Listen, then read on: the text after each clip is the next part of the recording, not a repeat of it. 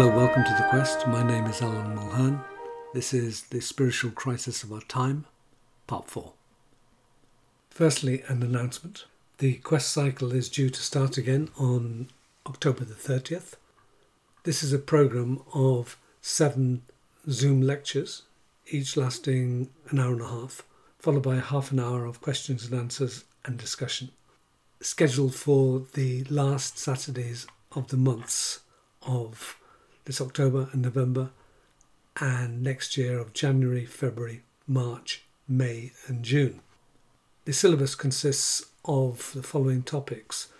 Firstly, the 10-dimensional crisis of our time, the horsemen of the apocalypse, so-called. We start on October the 30th, the first lecture. That covers the economic and financial, pandemic, political, social and climate crises. On November the 27th, the military, technological, the clash of ideas, alteration of human nature and spiritual crises of our time. This is a unique opportunity to get an overview of the 10 horsemen of the apocalypse, the multi-dimensional crises of the 21st century. I've never given it before in 2 lectures. On January the 29th, the topic is, can depth psychology be combined with the spirit of the Orient? On February the 26th, in what way can it be said that the world that presents itself to our senses and our reason is illusory? March the 26th, will democracies survive?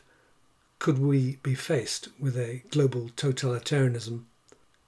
And May the 28th, what is the emerging alternative view of the cosmos? And finally, on June the 25th, the human and planetary prospect. Our purpose is to help participants articulate their own vision. There will be a selection of the most powerful mystical, political and economic visions that have shaped humanity, as well as new ones required if we are to survive. I'll be giving summaries of key texts, study guidance, suggestions for reading, commentaries on music, paintings, and questions for reflection will be provided. There'll be summaries of many key books, reading lists, videos, and newsletters also provided. The support system is extensive. If you're interested, please contact myself, Alan Mulhern, at thepilgrimquest@gmail.com, or contact details can be found on my website www.alanmulhern.com. So let us proceed to our subject matter. The Western world has never had an ideal spiritual moment in its history, which it has lost and can return to. The world's religions and spiritual traditions have, of course, given enormous comfort, guidance, meaning, and light to millions of individuals. However, so much of religion has been distorted, compromised, and corrupted since it has been unable to withstand the temptations of power, sexuality, and avarice. As explained in the previous episode, the last 600 years has seen a diminishment and restriction of the influence of the Catholic Church in the West, and with good reason. For left to itself, and in the absence of countervailing state power, it aimed at total control of human beings, with a set of instructions how they should think and behave.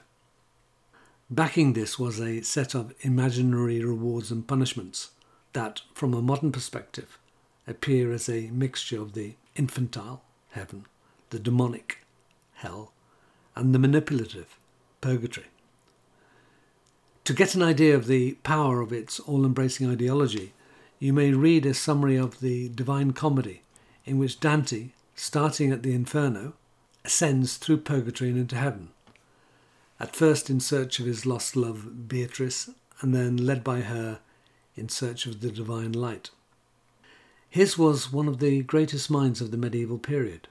He was writing La Divina Commedia in the early 1300s, the late medieval period, and could not think outside the Christian cosmic vision. So all-powerful was its paradigm. This did not stop him in the first book of the trilogy, the Inferno, condemning the clergy for avarice. Quote, those to the left, their heads bereft of hair, were clergymen and popes and cardinals, within whom avarice works its excess. he also puts the Pope of that time, Boniface VIII, and his predecessor, Nicholas III, into hell for avarice and simony. Simony, the sale of spiritual indulgences and the like. I'm sure that produced many a wry smile. Subsequently, say from 1400 onwards, instead of a Catholic vision of human beings who constantly offended their Creator by their sins, the Renaissance gave a vision of a liberated human soul with a vast imaginative expanse in front of it, breaking from the older paradigm within which Dante and millions of others had lived. The Renaissance offered the opposites of a renewed awareness of classical antiquity, but with an entirely new world geographically, mentally, and spiritually opening up in front of it. John Keats, the English poet, much later in 1816, after reading a new translation of Homer, wrote, "Then felt I like some watcher of the skies, when a new planet swims into his ken, or like stout Cortes, when with eagle eyes he stared at the Pacific, and all his men looked at each other with a wild surmise, silent upon a peak in Darien." The new planet that he refers to is almost certainly Uranus, discovered by William Herschel in 1781, 14 years before Keats was born, and the first to be discovered since antiquity. And although Cortes was not quite the first European that we are aware of to gaze upon the Pacific Ocean, this was reputed to be Vasco Núñez de Balboa, another conquistador and explorer in 1513, two essentials are communicated by Keats: the planetary changes, signifying a vast expansion in consciousness of the emerging scientific revolution, and the discovery of the New World from the late 1400s, which marks the beginning of the modern era. Changes in scientific knowledge and a reconfiguration of the political and military map put Europe at the emerging centre of global power. The moment that Keats chose to dramatise was the astonishment of the Spanish, who had gone to the New World in search of plunder, adventure and conquest, but had no idea that there was another ocean the other side of the continent they were on. Columbus himself, you may remember, had made 4 journeys to the Americas in the 1490s, 20 years previously, and he had never given up on the idea that he had made landfall in the Orient, probably India, which had been known since antiquity. Hence the name Indios, or Indians, for the indigenous peoples. This is a telling metaphor for the historical process, and also for our own times. What is in front of one in the historical process is often totally surprising, a source of astonishment, and is almost impossible to predict. Nicholas Copernicus, born in 1473 in modern-day Poland, is famous for his heliocentric theory, published in the year of his death, 1543, 70 years later. It is said he awoke from a coma caused by a stroke to see the final printed pages of his book, and then died. His famous work is titled De Revolutionibus Orbium Celestium, the revolution of the heavenly worlds. The very word worlds must have raised a few eyebrows in the church, since it was not believed that there were other earths or worlds elsewhere. In it, he wrote, "In medio uro omnium residit sol," which translates as, "Indeed, the sun resides at the centre of everything." Actually, he was by no means the first to say this. 1800 years previously, the Greek astronomer Aristarchus of Salamis had already realised that the earth moves round the sun and not vice versa.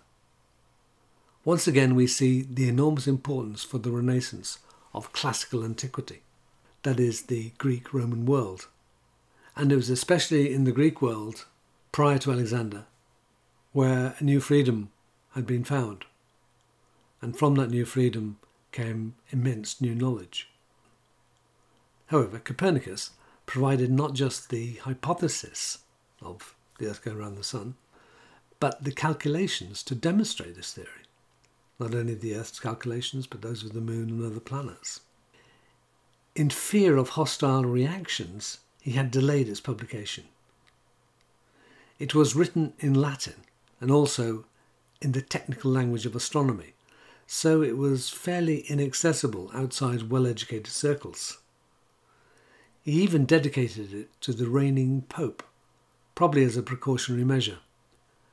Among his considerable academic accomplishments, Copernicus had a doctorate in the canon law of the Catholic Church and knew he was in a dangerous position. But the reaction was also from outside the Catholic Church. Martin Luther, the champion of Protestantism and opponent of the papacy, had got wind of his theory a few years before its publication and wrote in 1539, quote, "People gave ear to an upstart astrologer who strove to show that the earth revolves not the heavens or the firmament, the sun and the moon. This fool wishes to reverse the entire science of astronomy. But sacred scripture tells us, Joshua chapter 10 verse 13, that Joshua commanded the sun to stand still and not the earth." Unquote. Martin Luther. Rather unfortunate in retrospect to call Copernicus a fool, who was an extraordinary Renaissance polymath and scholar, and also unconvincing on the part of Martin Luther to use as his authority on science an ancient Jewish prophet. The inclination to use religious and ideological authority over and against scientific observation has been to the long-run detriment of Christianity. Actually, the Catholic Church was slow at first to react in a hostile manner to the heliocentric theory, that the Earth goes around the Sun. But gradually it became obvious that this theory posed a threat to the heart of its medieval cosmology. This cosmology was based on an interpretation of the book of Genesis, the first in the Old Testament, that puts mankind and the Earth at the centre of God's creation, plus the theories of Ptolemy from the 2nd century AD, who was an astronomer living in Alexandria, who provided tables that showed the revolution of the heavenly bodies, and this was totally a geocentric system. That is, it placed the Earth at the centre of the cosmos. The Copernican revolution was, however, to set in motion an unstoppable force. But the Catholic Church was, in the generations after Copernicus, to attempt precisely this. For example, Giordano Bruno in 1600, as we've seen, was barbarically burnt at the stake by the Church. Although this was for charges connected with his views on the Trinity, the divinity of Christ and the like, it was well known that he extended the Copernican model and proposed that distant stars were suns surrounded by planets with possible life of their own, and that the universe had no centre but was infinite. Subsequently, there is an even more famous event concerning Galileo, who also demonstrated the heliocentric system, but with a lot more evidence than had previously been possible, since he had telescopes, as well as a brilliant inquiring mind that looked for concrete evidence for his theories. Unfortunately, he roused the anger of Pope Urban VIII, and he was forced to recant. Once again, the evidence or authority against his theory was so-called sacred scripture. Since he recanted, he was spared torture by the Inquisition and put under house arrest till his death in 1642. Legend has it that after his recantation he was heard muttering the words, "Yet it moves," by which he was referring to the Earth, of course, not the Sun. One of the differences between the Bruno and Galileo episodes was that in the former, the Church was supposedly condemning Bruno in 1600 for theological matters, divinity of Christ and so on, whereas by the time of Galileo's trial of 1633, the church had taken issue with astronomy itself. By the 1700s, it had realised, however, it was on the losing side of this battle, and had removed Galileo's works from the prohibition list, the index, and by the 1800s had stopped opposing the heliocentric view. After all, the church had in its ranks many teachers and professors who were perfectly aware of the emerging scientific worldview, and some of whom contributed to it. For those who believe fervently that we are on the edge of a new liberating paradigm in the 21st century, it is worth contemplating that the Renaissance offered an incredible vision of a liberated humanity with vast potential and a new connection to the earth and cosmos, i.e. a totally new paradigm. Yet, the Renaissance led not to this new paradigm, but to the Protestant Reformation, and then the counter-Reformation reaction by the Catholic Church. It was followed by religious wars in Europe, also the beginnings of a vast colonial conquest, now within range of new ships and the armies they carried, and the rewards were extraordinary. This was followed by the birth of the Scientific Enlightenment and the Industrial Revolution. What in reality followed the Renaissance and the end of the medieval period was not a new spiritually liberated humanity, as much as a new system of power and materialism, economic and technological revolutions, colonial conquest and exploitation, and a revised version of Christianity, Protestantism, in the north of Europe, and subsequently spreading to North America. That proved very favourable to the emergence of capitalism. While the Catholic Church suffered a long-term decline in Europe, it extended its reach into new continents, especially Latin America, on the backs of conquering armies. It's worth reflecting that although South and Central America had at least a 100-year start on North America in terms of colonialization and European influence, it was North America that quickly became the more prosperous. The reason for this almost certainly lies in the different religious backgrounds of their conquerors. In Central and South America, the Spanish and Portuguese had a Catholic background, while in North America it was the Protestant that dominated. As Max Weber pointed out, it is Protestantism that is the favourable religious and ideological midwife for capitalism. The new world order that was eventually to emerge was the scientific and industrial revolutions, plus slowly evolving democratic governments. This would have been very difficult to identify in the 15 and 1600s. The clearly identifiable forces of that time were the religious wars in Europe between Protestants and Catholics, the shifting alliances of states and monarchs, the expansion of European colonialism, and so on.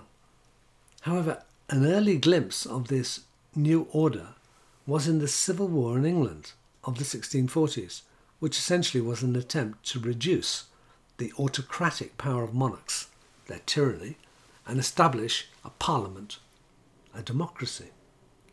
For those who think capitalism is just another form of tyranny, even a brief acquaintance with Karl Popper's The Open Society and Its Enemies, published in 1945, is worthwhile. For capitalism had to establish its own freedoms in order to function effectively. Freedom of knowledge, movement, capital, migration, freedom to invest, gain profit, and freedom from monarchs, aristocracies, feudal and mercantilist systems. This also meant the freedom to exploit, conquer, and destroy other peoples, dominate the world's oceans, and as we now painfully realise, it has also meant the freedom to destroy the world's ecology and life forms. The age of the freedom of the capitalist system and the democracies it has created has come to an end. In the 21st century, unless the West completely re-evaluates its worldview, it is facing serious decline. An important freedom for capitalism was also freedom from the church. One of the reasons why capitalism did not develop in Italy, where so many conditions were favourable, was the role of the Catholic Church in controlling and suppressing new knowledge, as we've just seen. capitalism vitally depended on new knowledge. Obviously, this applied to inventions and innovations, which drive the technological heart of the system.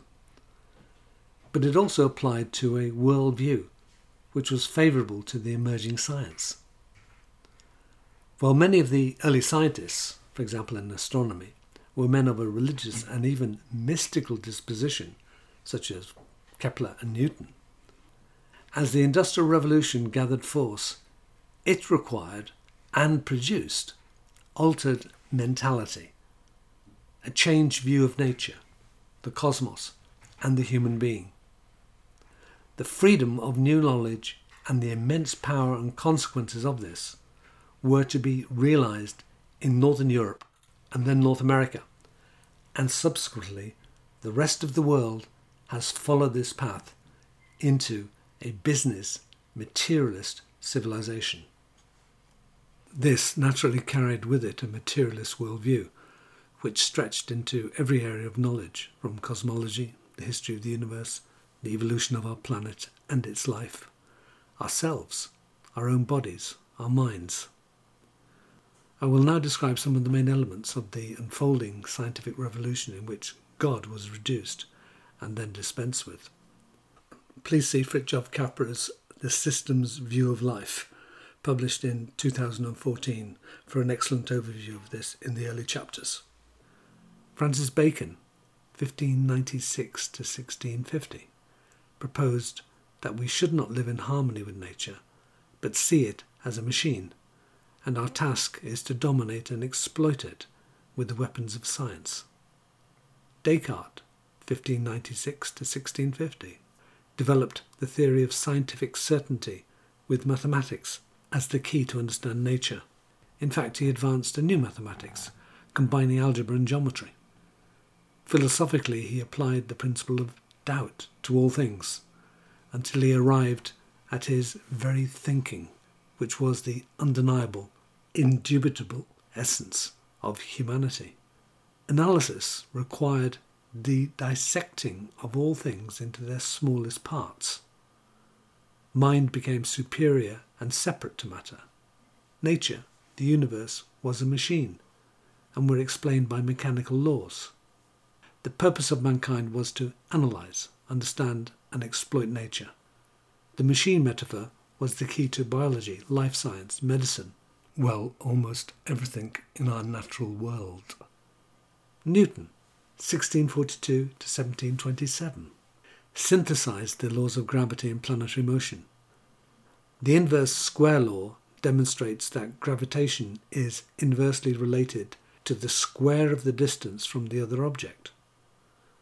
Thus, if our moon were twice as distant from the Earth as it is now, then it would exert a quarter of the gravitational force that it does now.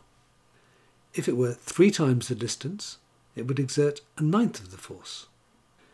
Newton invented the differential calculus, by which the motions and velocities of planetary bodies could be calculated accurately, thus demonstrating elliptical orbits, such as planets around the Sun. This was proved valid throughout the solar system. His achievements dominated science for 300 years and showed the impact of precise mathematical reasoning. However, he demonstrated a method based on evidence, not just reasoning. Thus his method was inductive, as opposed to deductive. Space and time, for Newton, were absolute and independent of matter. They were unchanging and uninfluenced, totally homogeneous, with nothing external to them. All material elements or atoms moved in this space and time, and consisted of tiny, indestructible particles, which were held together by gravity. It was only the density of atoms within objects which explained the differences between objects. Newton believed, like many scientists of his day, that God was the first mover or creator of space, time, and all matter. He wound up the clock, stepped back, and the universe ran itself according to mechanical laws. These principles explained all planetary motion, the flow of the tides, and other phenomena related to gravity. It was applied throughout physics, astronomy, the motion of fluids, the theory of heat, and the atomic theory of chemistry. The vision of elementary particles throughout all nature and a mechanical universe was the basis of the new sciences. This model dominated science until the late 19th century, and then its limits appeared with the study of electricity and electromagnetism, notably with Michael Faraday and James Clerk Maxwell. The concept of force was replaced with that of a field, since these phenomena, electricity and electromagnetism, could be really only properly understood as a field.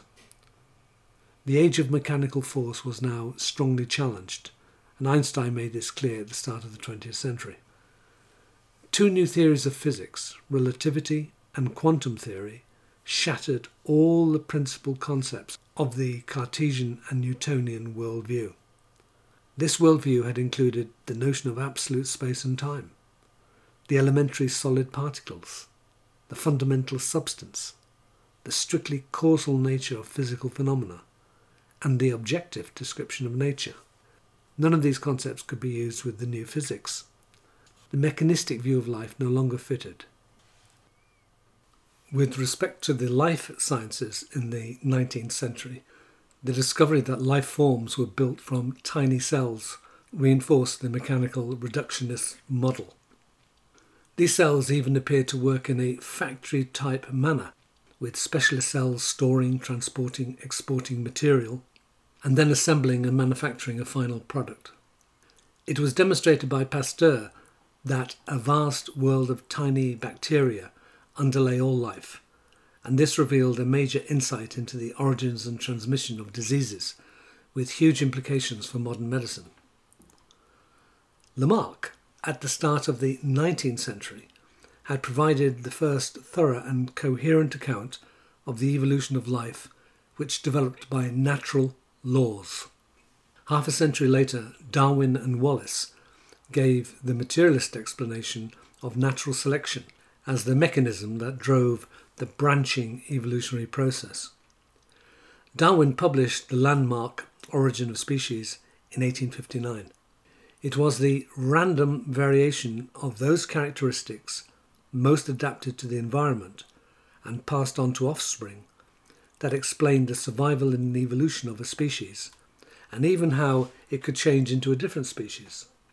It was Gregor Mendel, an Austrian monk, publishing in 1866, who demonstrated the mathematical laws of the units of heredity. Notice again, it was a semi-mechanical reductionist Cartesian-type model that explained the essence of life as it was seen by pioneers of that time. The acceptance of these theories was rapid, and in the course of the following century, the advances were extraordinary. Ever smaller units were discovered and their architecture deciphered and explained. New instrumentation and technologies became capable of observing these units. Life was built from cells, which contain chromosomes in which there are genes. This appeared to underpin all life on Earth, perhaps even the universe. The cells contain proteins and nucleic acids, DNA and RNA, which are chains of thousands of atoms. The genes along chromosomes have enzymes that have specialized chemical reactions that determine hereditary traits. Proteins were long-chain molecules with a sequence of different amino acids and have a stable, folded three-dimensional structure coiled in a double helix, discovered by Crick and Watson in 1953. The precise sequence of amino acids determines the nature of the gene. Genetic information is therefore encoded in chromosomes and the process of self-replication. Fritjof Capra, in his book The System's View of Life, comments, advancing to ever smaller levels in their exploration of life, molecular biologists found that the characteristics of all living organisms, from bacteria to humans, were encoded in their chromosomes, in the same chemical substance, using the same code script. They had discovered the alphabet of a truly universal language of life. Genes specify the enzymes, that catalyse all cellular processes, including biological traits and behaviour. But powerful though this realisation is, says Capra, it becomes a position of genetic determinism, and this is too simplistic. It was more complex than simply specifying each gene to a specific enzyme. There now exists, he says, increasing opposition to the primacy of the gene as the main player in the theory of life. I shall continue this developing drama in the next episode, since it is science of all disciplines that opens up a new vision of the universe.